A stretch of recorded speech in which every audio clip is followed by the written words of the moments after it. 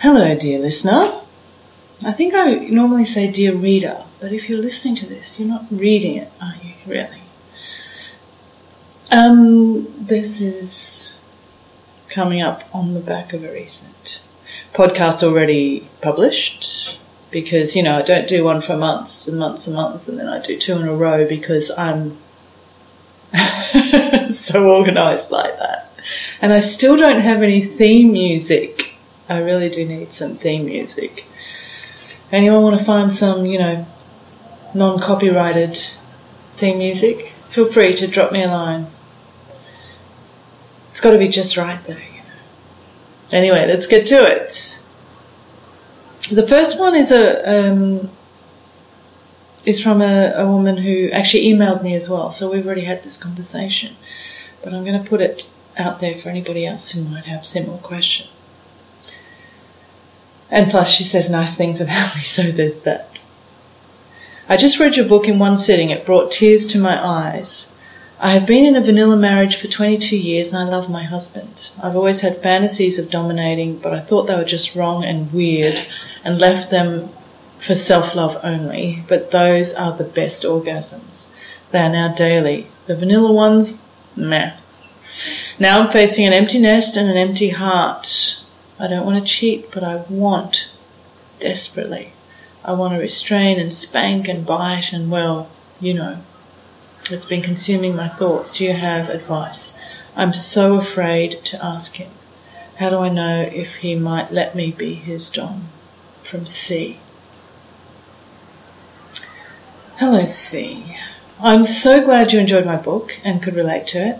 That's so very lovely to hear, and thank you so much for saying so. I can empathise with your dilemma, and I know it's really hard when you've stifled yourself for so long, and when you're with someone who you aren't sure you can share yourself with. That's really tough.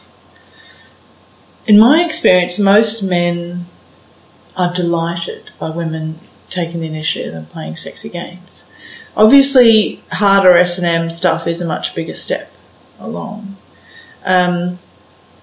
Also, because you've been married for so long, you have some long-established habits with your husband. So it might be a bit tricky to overcome these, as opposed to, say, being in a new relationship where everything is fresh. Habits of behaviour and habits of communication and habits of relating are very hard to break out of. But people do manage it. And frankly, it's a lot easier for you to bring your husband along than it is for the seeming gazillions of submissive men trying to bring their vanilla wives or girlfriends along to be dominant. I mean, that's a much bigger ask.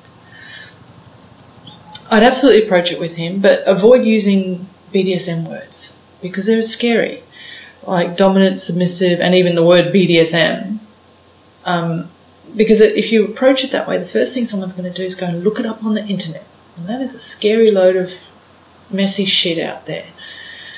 So I'd start off light. I'd start off with fun, sexy stuff like light types of play. Focus on those first and talk about the activities versus using the vernacular around BDSM. Like, hey, I'd really like to tie you up and have my way with you. What do you think? Or I really want to shove you around in bed. Are you up for that? Then make it super hot and fun, and hopefully for both of you, the best case is he'll be all gooey-eyed with amazement that this is the woman he married, right? And this is a thing you're capable of.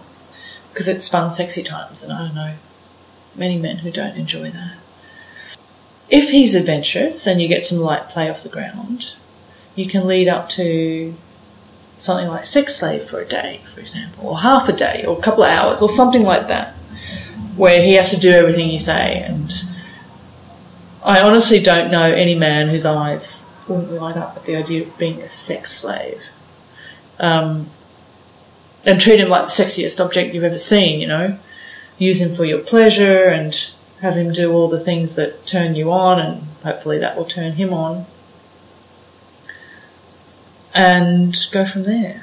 I do think that diving into BDSM, I'm using air quotes there, BDSM and domination, submission, is a step too far to start off with, even though everyone always goes on and on about open and honest communication. I get it. I do get it. But when you lay this stuff on the table as a huge deal and a big package of stuff, it's scary. And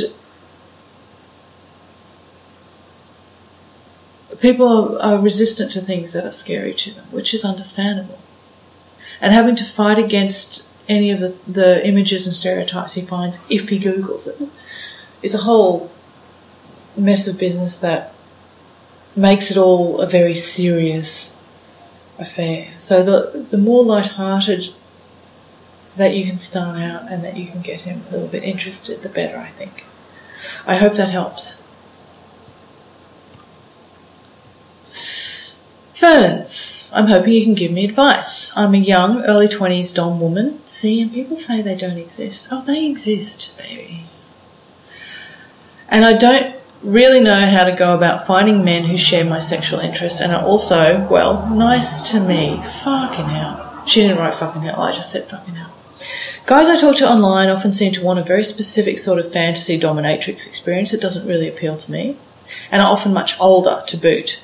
And the men my age I've dated in real life have generally been really uncomfortable with their sexuality in a way that leads them to sort of take it out on me outside of the bedroom.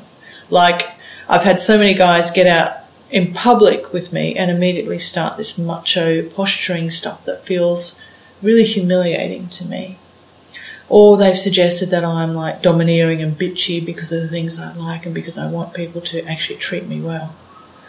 I'm not super involved in my local kink community, so maybe I'm just not looking in the right places. But the times I've tried, I've found the vast majority of people relating to me as young and female and therefore obviously a sub, and it's been really alienating. Probably there's not an obvious solution to this, except maybe to get older, but at any rate, it's nice to read your blog and hear that sometimes things do work out. Thanks. And this, folks, illustrates exactly why young and newbie dominant women are driven away from BDSM. For fuck's sake. It makes me so angry.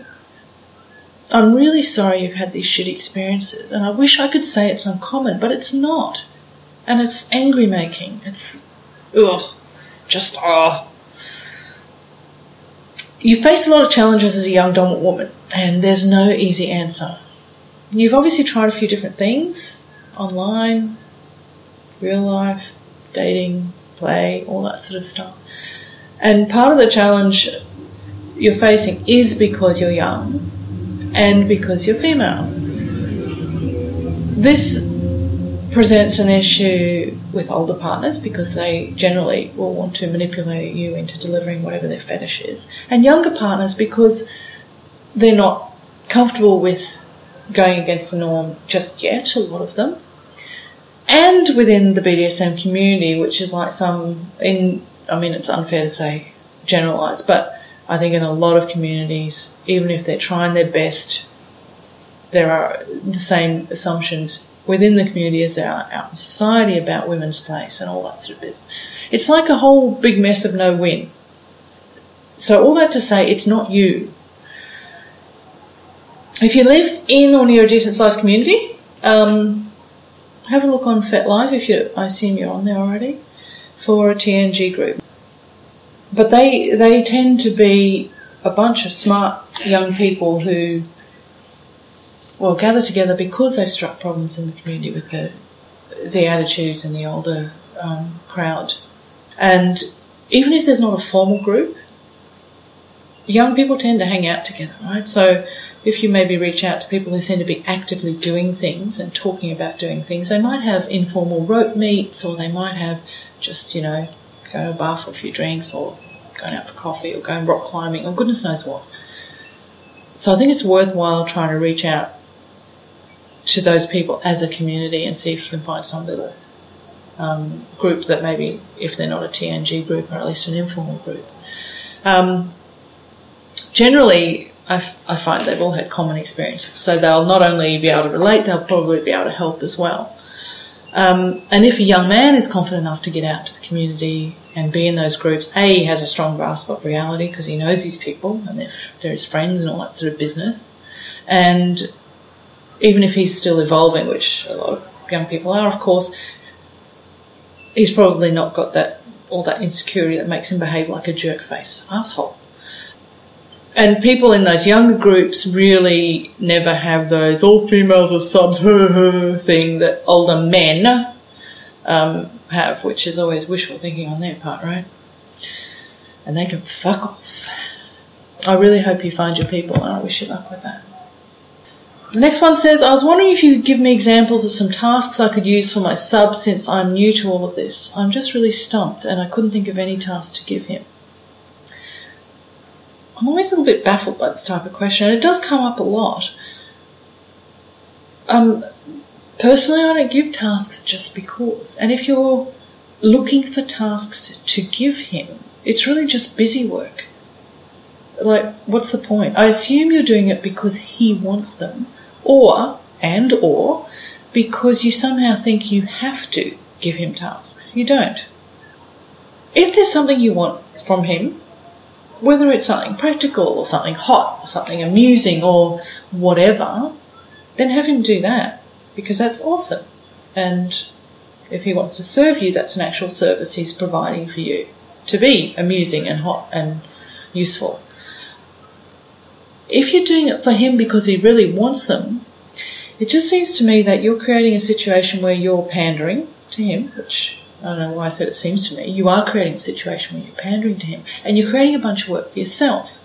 You're already stuck on trying to find tasks to give him, but then you have to monitor those tasks. You have to follow up if he doesn't do it right, and you don't even care about them, right? So what you're doing is creating a bunch of work for yourself and a bunch of fun for him, and that's going to get old really fast. But I understand, despite all that, you might still want to do it. And if you want to do it, make that his first task. Come up with a list of tasks, boy. Next one. Hi, Ferns. I love you and your blog. Oh, thank you so much. I married my high school sweetheart, and although I've been successful in business and a good father, etc., I always felt that I married over my head. She was a homecoming queen, etc. I guess, truthfully, I've always felt there was a power exchange going on between us, and although I wouldn't admit it for a long time to my alpha pretending self, I'm submissive.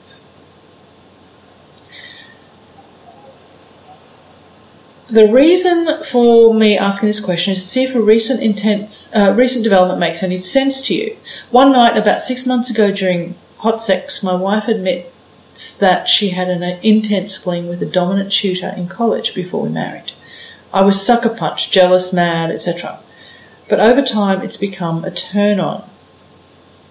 I'm not into hot wife type stuff, but there's something very powerful about the thought that she cheated on me, and yet I'm so pussy-whipped by her that I can't resist her. It is like a demonstration of her sexual power. Does that make any sense? And even more, there is something about the insecurity of an actual dom, the tutor she cheated with, giving her something I have not that furthers this power dynamic. I'm absolutely convinced she's been faithful during our marriage, yet I'm not sure I want to admit the turn-on, as this may then open a Pandora's box. Well, first of all, congratulations on, being together so long with your childhood sweetheart. That's great. I think there are many possible reasons why her revelation was a turn-on for you. And I'm not really going to ruminate on them because only you know your own mind. And I think that requires quite a bit of reflection on your part to see exactly where the turn-on is coming from. I will say this, though. The scenario you described was really easy for you to morph into something sexy because it's gone and it's not a risk for you or for her. It's safe. You know what I mean? It's absolutely no threat to your relationship, and it never was. So it's a safe way for you to feel a bunch of feelings without risking anything. And that's a good thing. That's nothing wrong with that. I think that's great. You've spun it into this fantasy and now you have these feelings floating around. The reason I put it that way is because I think you're right to be concerned about opening some Pandora's box by trying to do something with those feelings.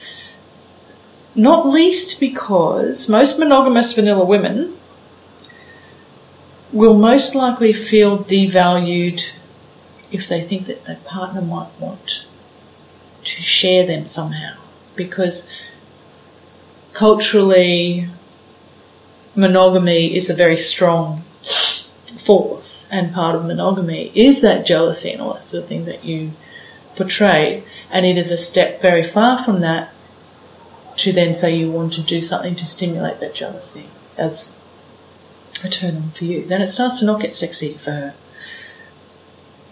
I think if you have good communication with her, there's plenty of ways to explore this with her without going down some risky route. Like, you could just talk about male, female fantasies, and, you know, maybe she'd be willing to talk you through that while you're having sex, or in the lead up to sex, or something like that in the bedroom. As an aside, it's what you're talking about really is emotional masochism. There's some thing there with the cuckolding or hot wifing where if it's female driven, it often is about her sexual power. I think a lot of those fantasies are often male driven, so it's not about her sexual power, it's about him getting off. But when a woman initiates it and she just decides that she wants to have the partners that she wants to have and he has no say in it, that scenario in a DS power sense is very much about her sexuality and how powerful it is. Not only because she can have her man at home agree to that, but because she obviously attracts other men, and that's a whole mess of power play in there. One of the things about the fantasy talk, just out of interest, I don't think I ever talked about this on my blog. I used to do some elaborate, not really that elaborate, but kind of elaborate sexy talk with my last submissive, where I'd describe him being locked in a box under the bed while I played with some other boy. And he hated it. It almost made him cry. He was really hurt by it, and it turned him on something terrible. That whole mess of conflict was huge for him. It was a serious emotional masochism. It's fascinating and so hot, like strange and hot and amazing. Anyway, there's that.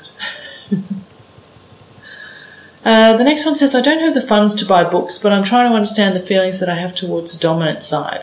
I've been a sub with a certain partner who wants the dominance from me, and I find myself wanting more of it. I just don't understand the mental part and what and how to progress this feeling. You don't have to buy books. There's plenty of free resources around. I suggest you join FetLife, read a lot of writing by experienced folks, read a lot of discussions, talk to people, and if you're social-minded, get out to your local community and talk to those people. The best input you can get is from a lot of different experienced people who've had different experiences. Hi there, I just found your site, really enjoying going through it. I'm a submissive male who particularly enjoys a good long over-the-knee spanking. When it comes to discipline, what are your favourite methods and which do you consider to be the most effective? Hello there. I'm glad you're enjoying my blog. Discipline as in consequence for transgression. More likely to say get him to write me an essay explaining what happened and how he would avoid doing it again. And the most effective strategy is to talk about it, figure out what went wrong and put solutions in place to avoid it happening again. I know, it's not very sexy, is it? But there you go. Ferns, I found your fantastic blog via the Blade clip on YouTube. So hot. Through which I reached your post of the 4th of May 2011. I left a comment. I'm masochistic Jacko. Oh, hello, Jacko. You share my sense of awe at this scene, it seems, and I was wondering, is this solely because you identify with the villainess?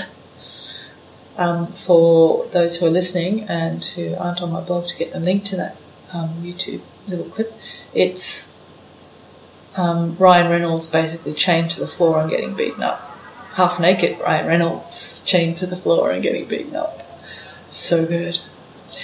Or is the sight of the victim suffering heroically a turn on aside from that? Like, theoretically, that could be a loved one of yours getting pummeled by another woman or even a man.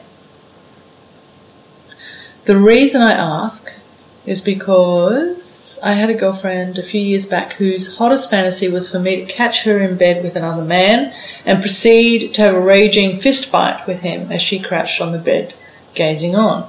Not exactly in character for me, but anyway.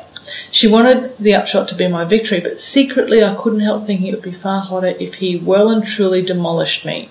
So I'm snivelling, bleeding, and she sees me destroyed.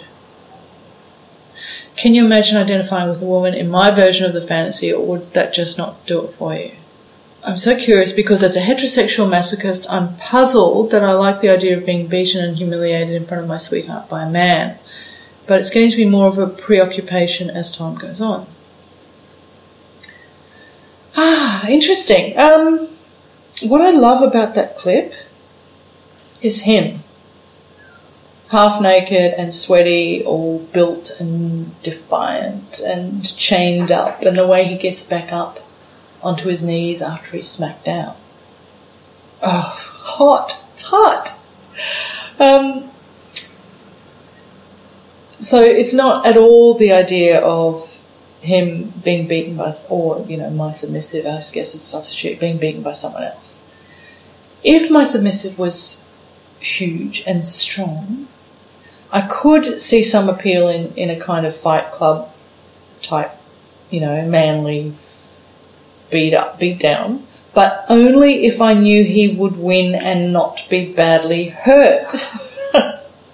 Because otherwise I'd be too worried. It's not hot. Worry isn't very hot. So no, it's not my thing. I guess what you're talking about is kind of a variation on the humiliation of cuckolding, really, where you aren't man enough, I guess in inverted commas, man enough for your sweetheart. The only thing is that instead of it being a sexual thing for you, you've gone to the physical, I guess, because you're a masochist. So there's the not man enough coupled with the pain side, I guess, the masochism in being beaten up, and you've put them together into a whole scenario. So I can see, where that comes from. But I imagine it would actually be a lot less fun in real life than in the fantasy for all of you, for everyone involved. And the next one, hello. When you know a boy is experiencing a severe case of limerence for you, do you nurture it and let it grow? Do you try stalling growth? Do you let it go and see if it grows on its own? Or would you like to rip it out by its roots and take it apart to see how the roots grow and work? In this scenario, you have feelings for the boy. And in the next one is, how do you know that he's closing doors on you? What clues do you have? Do you let him, or do you encourage him to keep them open? Or do you gently push the doors open? Come here, kitten. Come here, baby. That's an interesting question. For those who aren't familiar with the word, limerence is, in the dictionary, defined as a state of mind resulting from romantic attraction, characterised by feelings of euphoria, the desire to have one's feelings reciprocated, etc. And I found an article that I linked to on my blog in the Huffington Post by a psychiatrist, which is much more detailed than the dictionary and describes limerence as an involuntary interpersonal state that involves an acute longing for emotional reciprocation, obsessive-compulsive thoughts, feelings and behaviours, and emotional dependence on another person, which sounds a lot less healthy than the first. To answer the question, if I have feelings for him and I have plans for us, then I'm happy to encourage it and let it grow because it's lovely. And then we see where we can take it. It's a shiny thing for the most part, like an intense version of new relationship energy. And I enjoy it very much. I don't think it's unhealthy, despite the second description from that article that I just read out. And by all accounts, it'll settle down once or over time as the relationship develops. On the other hand, the feelings aren't the only thing, right? If I have feelings for him but the relationship isn't going anywhere because reasons, then I'm very aware that there's going to be a price to pay for letting his limerence run wild and letting it grow. And he's going to be the one paying the price, right? So if that's the case, I will try and manage it some to avoid the fallout, because the fallout can be really terrible, hurtful, awful. And that's tricky because anyone under the spell of limerence doesn't want to hear it. They will not care one bit about any fallout, even if they know it's coming. And that puts me in the position where I'm trying to manage it for both of us and really trying to decide how much is my responsibility. Because there's two schools of thought there. One is that none of it is my responsibility. If I'm upfront and I'm honest, which I always am, then his feelings and his behaviour are his responsibility. But on the other hand, there is certainly a school of thought that it's a cruelty to allow someone to get wrapped up and get more wrapped up because of my behaviour when I'm not taking it anywhere. And, I waver between those two because I think it's kind of patronising. If I'm honest and say, look, this relationship isn't going anywhere because of these reasons, and he chooses then his path, then it's pretty patronising for me to go, oh, no, you can't choose that path. It's no good for you, like he's a child. So, yeah, that's tricky. And I pretty much always prod and poke at things to understand them, see how they work. So I'd probably be doing that anyway, regardless of the scenario. As for him closing doors on me, well, again, it depends on what the relationship is, what the relationship plan is. If we're heading into a relationship and he starts to close doors, then we have some issues and we need to sort them out. If he's closing doors and the relationship is not tenable for some reason, and eventually he will start closing doors on me, and he should, either to protect himself or because he's drifting away, then I'll let him. I'll encourage it even, because I think he should be doing that. I think it's healthy. Even if I have feelings for him, it's unfair to keep him in my thrall when I'm not taking it anyway. So while I don't take responsibility for his feelings, I take responsibility for my behaviours. And while being the object of that kind of intensity is hugely seductive, I'm not that asshole who's going to encourage it when I'm not taking it anyway. How do I know he's closing doors? I feel it, I think you develop ways of relating and you develop ways of seeing into people and feeling people. And I think if someone starts closing doors on you, regardless of the situation, you feel it. There's subtle changes. And I don't think they're really tangible. Just a slight kind of lowering of the temperature, if you know what I mean. That was a tricky question. Thank you for it. All right, that's the end of this podcast. Thank you for sticking with me. And I will probably do another one in a few months because that's how unreliable I am. If you want to ask me a question, come over to the blog and there's an Ask Me page. And you can click it and it's anonymous and I will not know it's you. So come on over. And I will speak to you next time.